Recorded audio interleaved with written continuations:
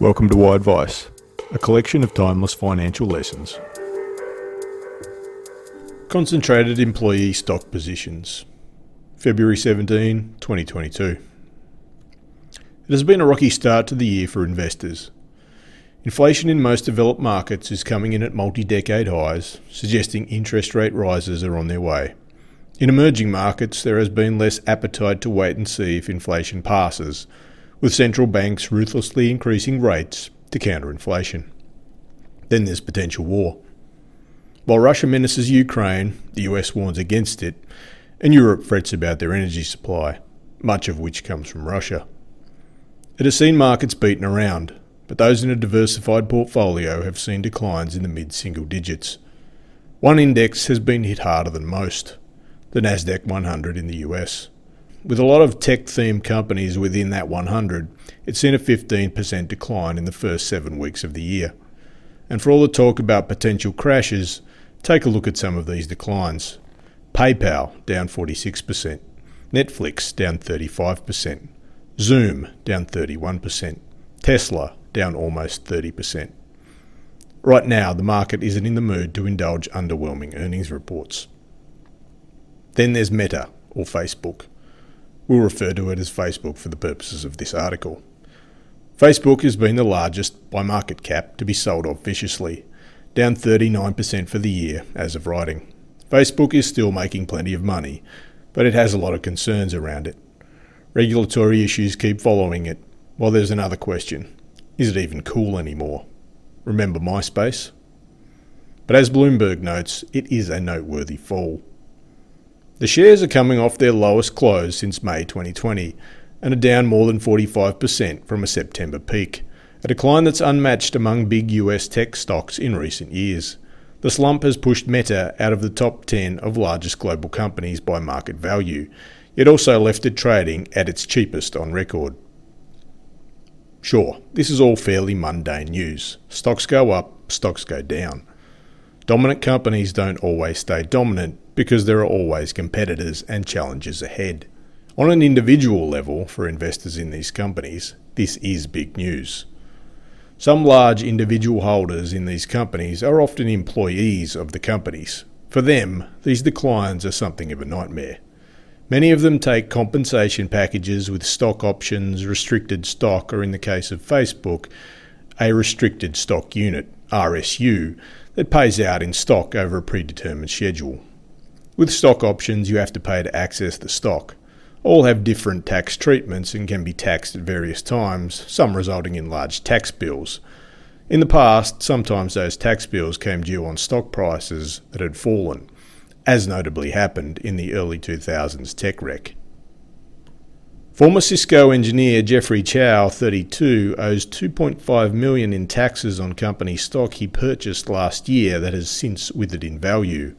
Chow figures that if he were to sell everything he owns, including the 3-bedroom townhouse that he shares with his wife and 8-month-old daughter, the family could still not pay the bill. There was this feeling of hold onto it for the long term, said Marilyn Goldberg, an unemployed executive recruiter who faces a $500,000 tax bill from Portal Software Inc. stock she purchased using options last year. The stock has fallen more than 80% since then. You have to remember it's a new phenomenon. A lot of people, using options, had never had them before. Some of these calamities are avoided with the use of RSUs, which may offer a dollar value and the tax is withheld at payment time by the company. They're also avoided by the fact that, until recently, there haven't been massive falls in company stock prices related to sector sentiment that have been a concern for those receiving options or stocks. The employees in many of these companies are well compensated with salaries and the stock is an extra sweetener, so there's rarely many tiers for them. But the admission from Marilyn Goldberg hits the nail on the head of the major issue here. They're concentrating their wealth based on feelings, which is a behavioural issue.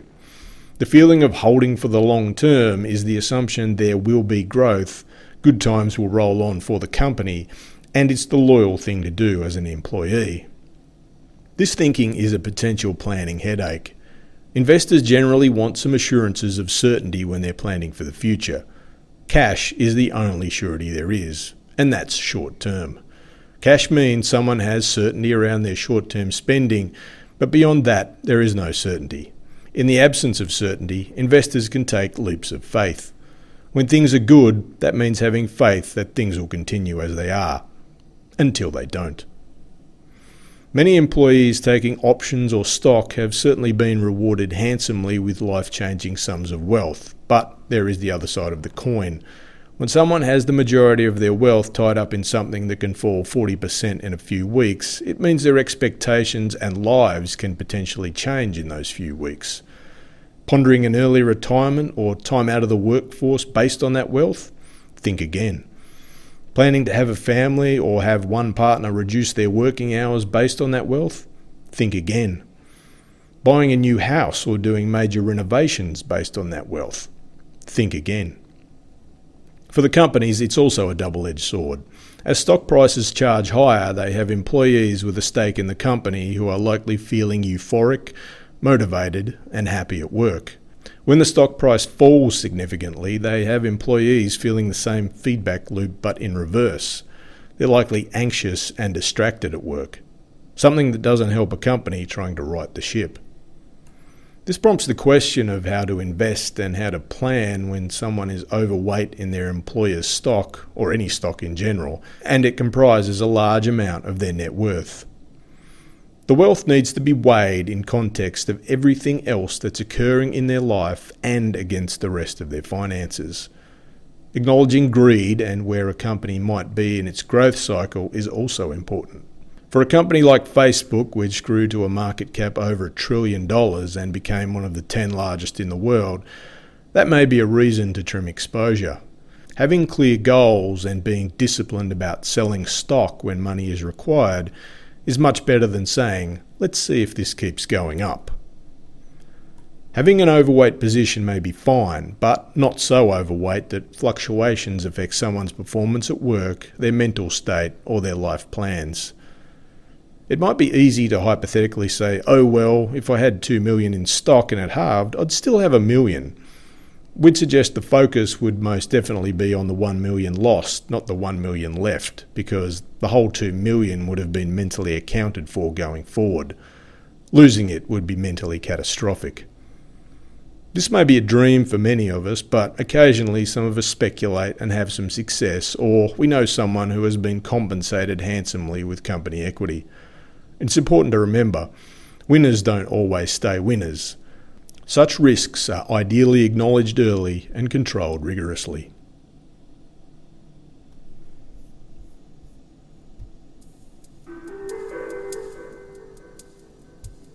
This podcast is for informational purposes only, and the information contained is of a general nature and may not be relevant to your particular circumstances. The circumstances of each investor are different, and you should seek advice from a professional financial advisor who can consider if particular strategies and products are right for you. In all instances where information is based on historical performance, it is important to understand this is not a reliable indicator of future performance. You should not rely on any material on the podcast to make investment decisions and should always seek professional advice. The hosts and guests of the podcast may have positions in securities mentioned or discussed. Mansell Financial Group is an authorised representative number 226266 and credit representative number 403187 of FYG Planners Proprietary Limited, AFSL ACL number 224543. Thank you for listening to Why Advice.